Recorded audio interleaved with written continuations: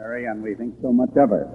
And we wanted to give a little testimony here tonight, and then we'll give her a longer time sometime soon, as soon as she gets reacquainted, and understands America again. She's been way down in the isolated parts of South America. All right, come on. Now, yell at them like you used to yell at me. Speak out loud. No, it would be terrible if I called myself an Irishman once. I am not. Down in South America, they call me Peruvian, and I ain't a Peruvian. I belong to Loreto. I'm mighty happy to be home again, next to Kairia, in the Amazon Valley. This place is the dearest to me on earth. Yes, I remember that message too, Mr. O'Hare. I haven't forgotten it yet. The message he gave that night when I turned from life into death, or from death into life, rather. I thank God that He saved me. I don't understand why. I really don't. But He did it. Did save me. And then I don't understand why He sent me forth into the Amazon Valley region of Peru to tell about the wonderful love of Jesus to those that are in darkness. It's been my privilege to spend 25 years in that wonderful land, most of it among the Indians, the primitive Indians, the wild Indians. When I went back 5 years ago, when I went back, I asked the Lord if He should show me this term, something about His marvelous grace, and permit me to see some of the work accomplished, some fruit for the labors. South America is a hard place to work in. Oh, you may not think so. We have wonderful cities. The land has grew up wonderfully. We have a marvelous time there. We have planes and everything now. We didn't use that. Oh, not where I am. We still go in canoes. But things have changed all over the world, and Peru has benefited us quite a bit from Rockefeller's money. But that's all. The gospel of Lord Jesus Christ is not known in South America yet, as we know it. We know that the power of the salvation for all those who believe. But the power of money means more than power of the gospel in South America. But among the Indians, and I love every bit of the work among the Indians, I have seen a wonderful change in this last 5 years. Lord, answer my prayer in a marvelous fashion that this last 5 years I have seen a lot of fruit for the labors. I frankly can confess to you that I've been marvelous to see His marvelous power. For He said that not by might nor by power, but by my Spirit, said the Lord of hosts. And it's been His Spirit that has been working among His people. In the last 2 years, almost every week, they have seen conversions among them. And that means something to the Indians to turn from death to life. They had to change their customs, their habits, yea, even their outward appearance. From going naked, painted up, they become men and women that take interest in clothing. They dress themselves, they clean themselves outwardly as well as inwardly. But have come from the inside, because I don't think they could do it otherwise. Yes, they've been wonderful.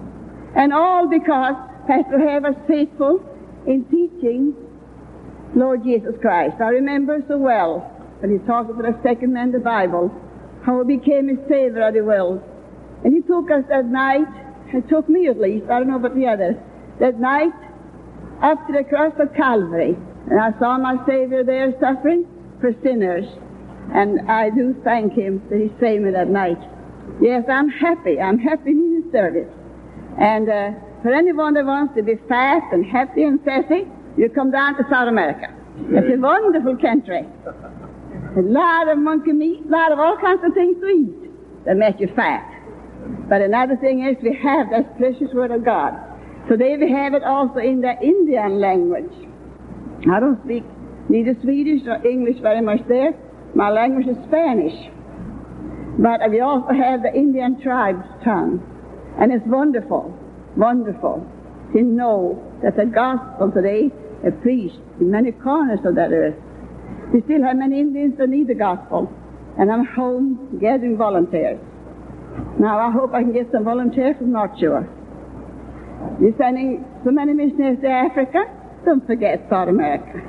Don't forget South America. Don't forget Peru. It's a wonderful country, and we need workers badly. I'm not going to take too much time tonight, but I want you to know that Lord Jesus Christ means more to me today than it did 25 years ago. And I'm very happy to hear that chorus then. Lord knows the way to the wilderness. We have learned it down there in South America. Now, in the last 4 years, when I get very tired, I sing that chorus. Lord knows the way to the wilderness. He knows every part of that wilderness in which we live. He guides, He leads, He watches over us, He cares for us. And it's only as we go in His strength and follow His footsteps or follow His guidance and leading that we can reach those Indians. I haven't got time, but someday I hope to tell you something about the intensive work that we have been doing in South America in the last 5 years. We have got many new stations started in the Amazon Valley. For you that do not know where I live, I want you to know that I do not live in Lima, Peru. Lima is a beautiful city. I had to go over the Andes Mountains, the highest peaks of 12,000 feet with perpetual snow. We traveled over that into a little village we call Pucallpa, right in the valley. And from there, you can take your choice.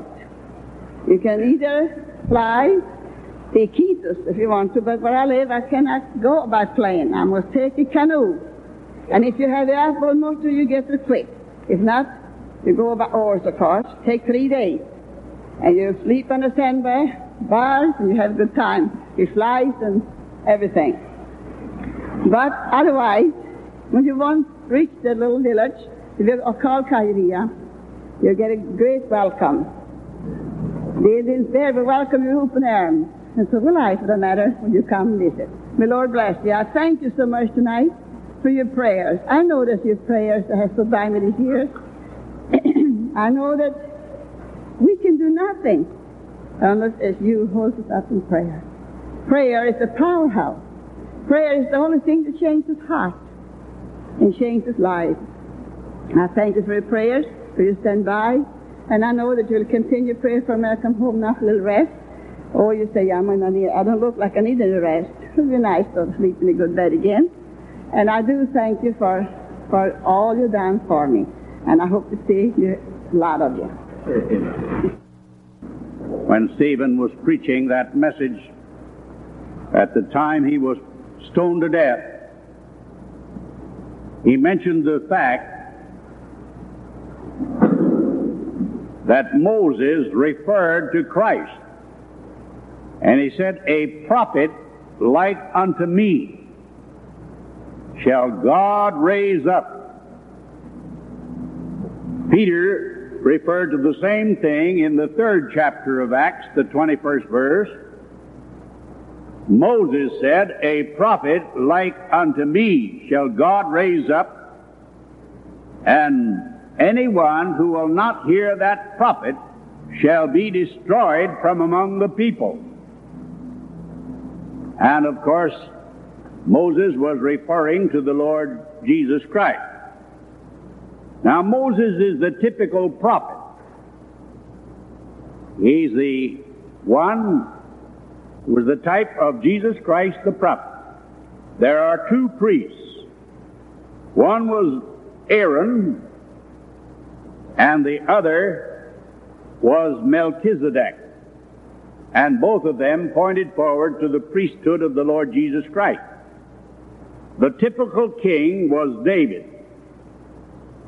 He came from the tribe of Judah, and in the book of Revelation, the Lord Jesus Christ is called the Lion of the tribe of Judah. You remember in Genesis, Judah, thou art the lion's whelp, and the scepter shall never depart from Judah until Shiloh come, and unto him shall be the gathering of the people. Now that means a meeting place. So you see, the Lord Jesus Christ was foretold as prophet, priest, and king. In between the time that God, the commonwealth and kingdom of Israel, there were just a few years. And when they were tired of having judges in their commonwealth, they said, we'd like to have a king like the other nations. And God had a man there in that transition period whose name was Samuel. Now Samuel was prophet, priest, and judge, or prophet, priest, and king. He was the type of the Lord Jesus Christ as prophet, priest, and king. In the 18th chapter of Deuteronomy, here are the words of Moses. The 15th verse, Deuteronomy 18:15. The Lord thy God will raise up unto thee a prophet from the midst of thee, of thy brethren, like unto me. Unto him ye shall hearken, according to all that thou desirest of the Lord thy God in Horeb, in the day of the assembly, saying, Let me not hear again the voice of the Lord my God, neither let me see this great fire any more, that I die not. You remember when the lightning and the thundering at Sinai came, we're told in the 12th chapter of Hebrews, the people could not endure that which was spoken. They stood afar off. But after God gave the 10 Commandments, He told Moses to get down from the mountain and build an altar. He said, don't make it artificial. Don't let it be man's work, but take a stone just as it is and put it there, and on that stone offer the peace offering.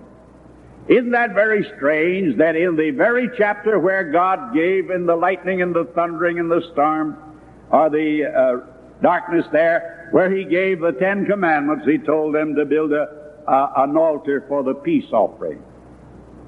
Well, the law worketh wrath. Christ made peace through the blood of His cross. And the Lord was there telling them in the lightning and in the darkness and the thundering, when He gave the law at Sinai, He was telling them that the law made nothing perfect, but the bringing in of the better hope did, by which we draw nigh unto God. What the law could not do, in that it was weak through the flesh, God sent His own Son in the likeness of sinful flesh, and for sin to condemn in the flesh, sin in the flesh. Now when the Lord Jesus Christ came, you remember what He said in the closing verses of the 5th chapter of John. In the closing verses of the 5th chapter of John, He says here, Do not think that I will accuse you to the Father. There is one that accuseth you, even Moses, in whom ye trust. Now the Lord is saying that to all the Jews today that meet in their synagogue and reject Jesus and talk about following Moses.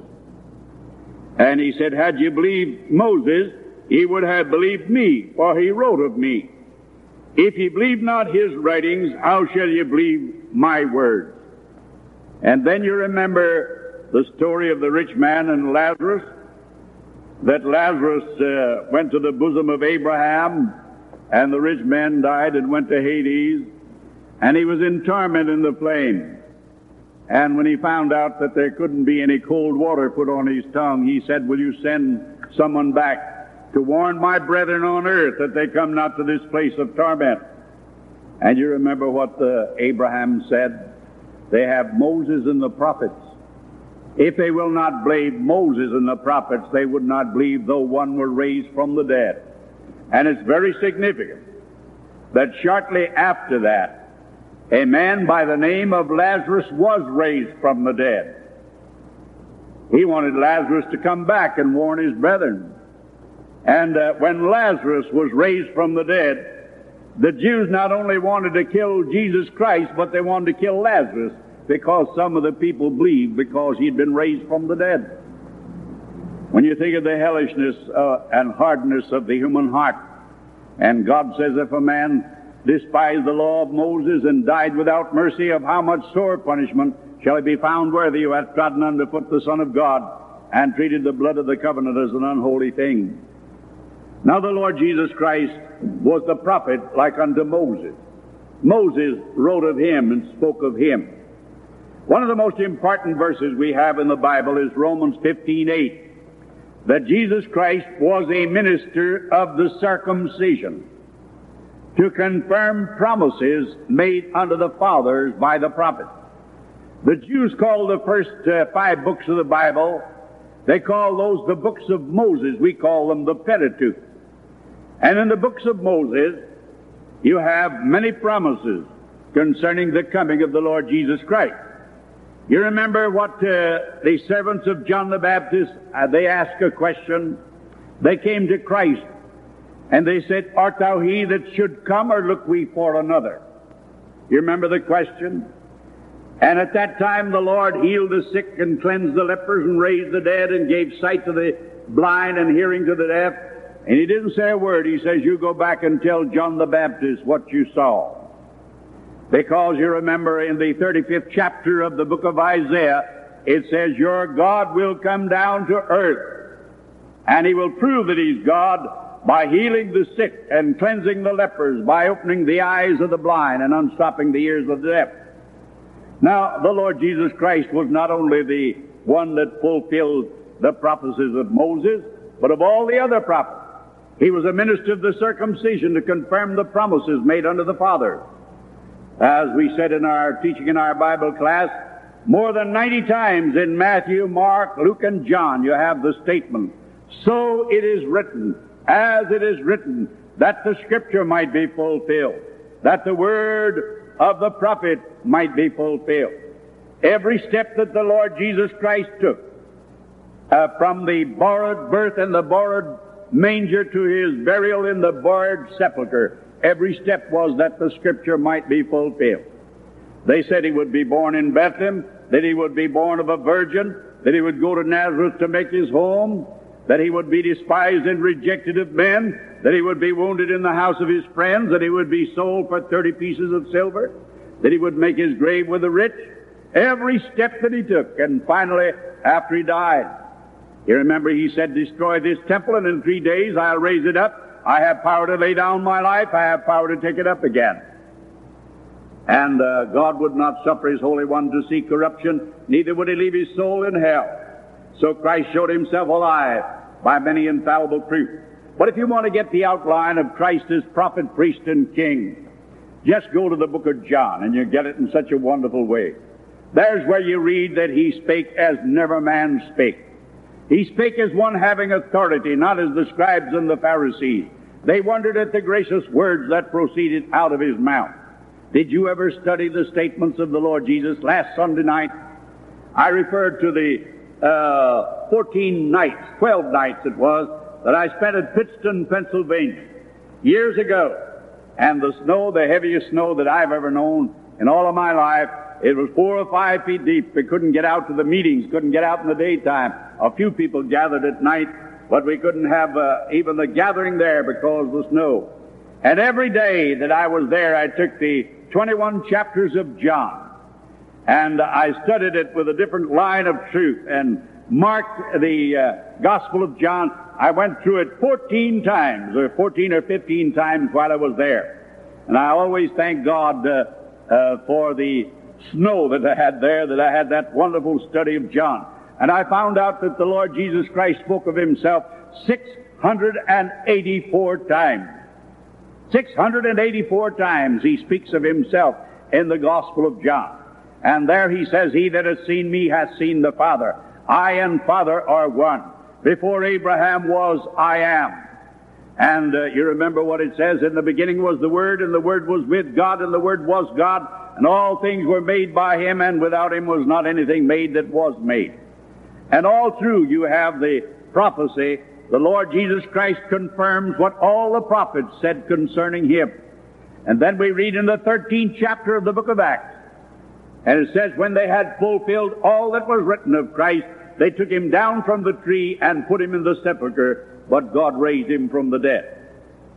Now before he went to the cross, you remember what he did in the 13th chapter of John? Christ, knowing that the time was come that he was to depart out of the world and go back to his Father, having loved his own which were in the world, he loved them unto the end. That's a wonderful statement. You read in the first 3 verses of the 13th chapter of John, "Having loved his own which were in the world, he loved them unto the end." And then he took a basin of water, and he had his 12 apostles sit down. And he took that basin of water, and he girded himself about with a towel, and he went to each one of them and said, "Put your feet in this basin of water." And when he came to Peter, Peter said, "What are you doing?" And he said, Peter, what I do you know not now, but hereafter you shall know. Well, you can't wash my feet. Well, he said, if I don't wash your feet, then he says, you can't have any fellowship with me. Well, then he says, Lord, if that's true, wash my feet and wash me all over. And then the Lord said something very significant to him. He says, if you've been washed all over once, all you need after that is to have your feet washed. People don't seem to understand when the Lord said, what I do now you do not know, but hereafter you shall know. Suppose I'd have someone up here on the platform, and I'd have a tub of water. I'd say, put your feet in there, and I'd wash their feet, and then I'd dry them with a towel. And I'd look down and say to you, you don't know what I'm doing. Why, certainly you'd know what to do it. But listen, in both verses you have two different verbs. What I do now thou knowest not, hereafter thou shalt know. And that is, hereafter you shall understand what is the meaning of my washing the feet of these disciples. And then, when he said to Peter, if you've been washed all over, you need to be washed only once. In other words, if you go to the cross of Calvary and have your guilty soul washed by the blood of the Lamb, that can never be repeated. You do not need any Mass. You do not need you do not have to have Calvary repeated. For it says that after he'd offered one sacrifice for sin forever, he sat down at the right hand of God. He entered once into heaven, having obtained eternal redemption for us. When the Lord Jesus Christ cried on the cross, finished, he put away sin by the sacrifice of himself. He settled the sin question for time and eternity. As you read out on our sign there, he suffered for sins once, the just for the unjust, that he might bring us to God. You can never become a child of God but once. Your relationship is established once for all, and it must be established at Calvary. We are the children of God by faith in Christ Jesus, and only the blood of Jesus Christ can bring us nigh. We which were afar off have been brought nigh by the blood of Christ. Without the shedding of blood there is no remission of sin. But the blood of Jesus Christ, God's Son, cleanses from all sin. And when you're cleansed from all sin, and you come by faith to Calvary, you become a child of God, and your relationship is established forever. Then we know that all things work together for good to them that love God, to them who are called according to his purpose. For whom he foreknew, he predestinated to be conformed to the image of his Son. And whom he predestinated, he called, and whom he called, he justified, and whom he justified, he glorified. And what shall we say to these things? If God be for us, who can be against us? Who can lay anything to the charge of God's elect? Who is he that condemneth us? Yea, it is Christ who died, who is risen, yea, who is at God's right hand, making intercession for us. What does it mean, having loved us, loved them unto the end? When is the end? Philippians 1:6 says this. It says, listen, that he that began the good work in us will perform it unto the day of Jesus Christ. And that word perform is epiteleo. He will do it all the way to the end. What is all the way to the end? You have the same thing in Hebrews 7:25. Because the Lord Jesus Christ is up at God's right hand interceding. He says God is able to save to the uttermost. That's panteleo. Philippians 1:6 is epiteleo. And you have it in John 13, teleo. And you have it in Hebrews 7:25, panteleo. Pan means all the way to the end.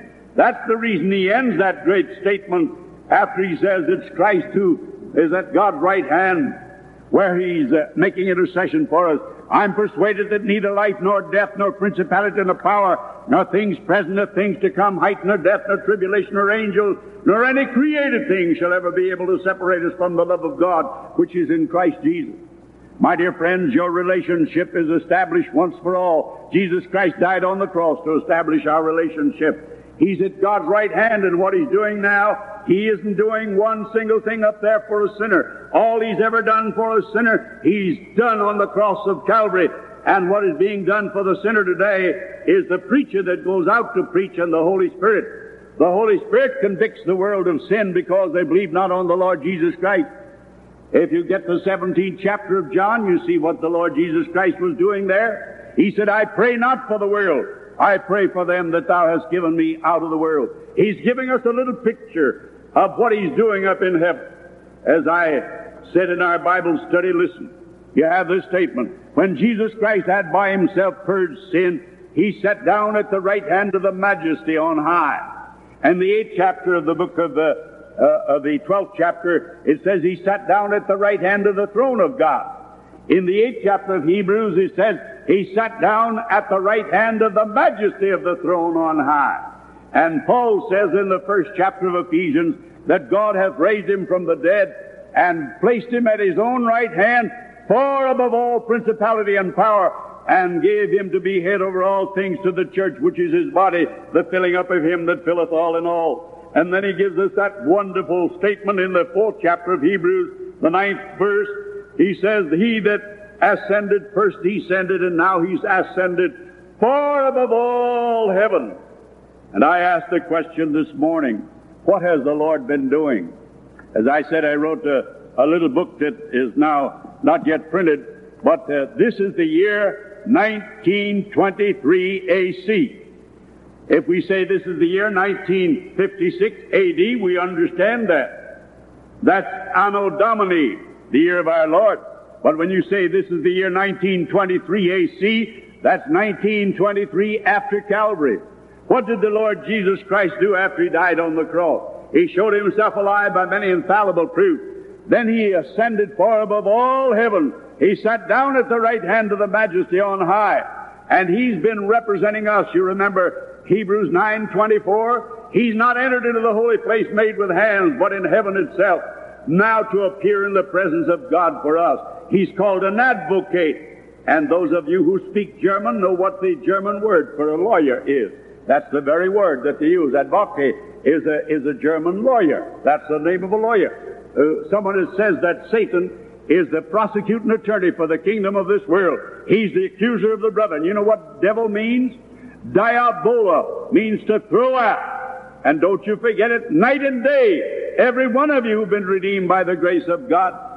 Satan knows that your state is imperfect, that your standing is perfect before the Lord, and he finds fault with you. And day and night, he brings charge against you before the holy throne of God.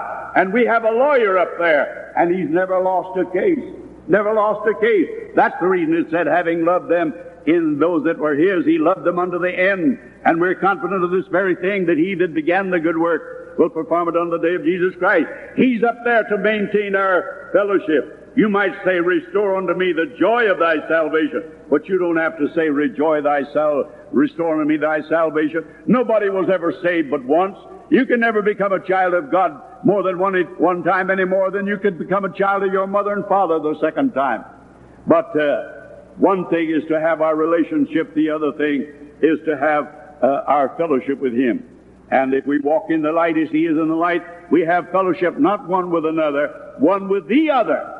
And the blood of Jesus Christ, God's Son, is cleansing us from all sin. That's the aorist tense. And it's always taken care of. You have it in the 5 sacrifices. You remember the burnt offering and the peace offering and the meal offering and the trespass offering and the sin offering. And those 5 offerings point to the 5 aspects of the once for all suffering of the Lord Jesus and what he's doing at God's right hand. Now the Lord was rejected as king. He rode into Jerusalem on the foal of an ass and said, behold, daughter of Zion, your king cometh riding on the foal of an ass. But when he comes, as we said when we had Palm Sunday, that isn't the triumphant entry. There's going to be a triumphant entry. When he comes, he's not coming as lowly Jesus, meek and mild, riding on the foal of an ass to be judged by the world. He's coming crowned with many diadems. He's going to sit as a conquering king. He's going to be on a white horse, and with him a great number of white horse riders. They're all coming. Behold, he cometh with 10,000 of his holy ones to execute judgment upon all the ungodly for all the ungodly deeds which they have ungodly committed.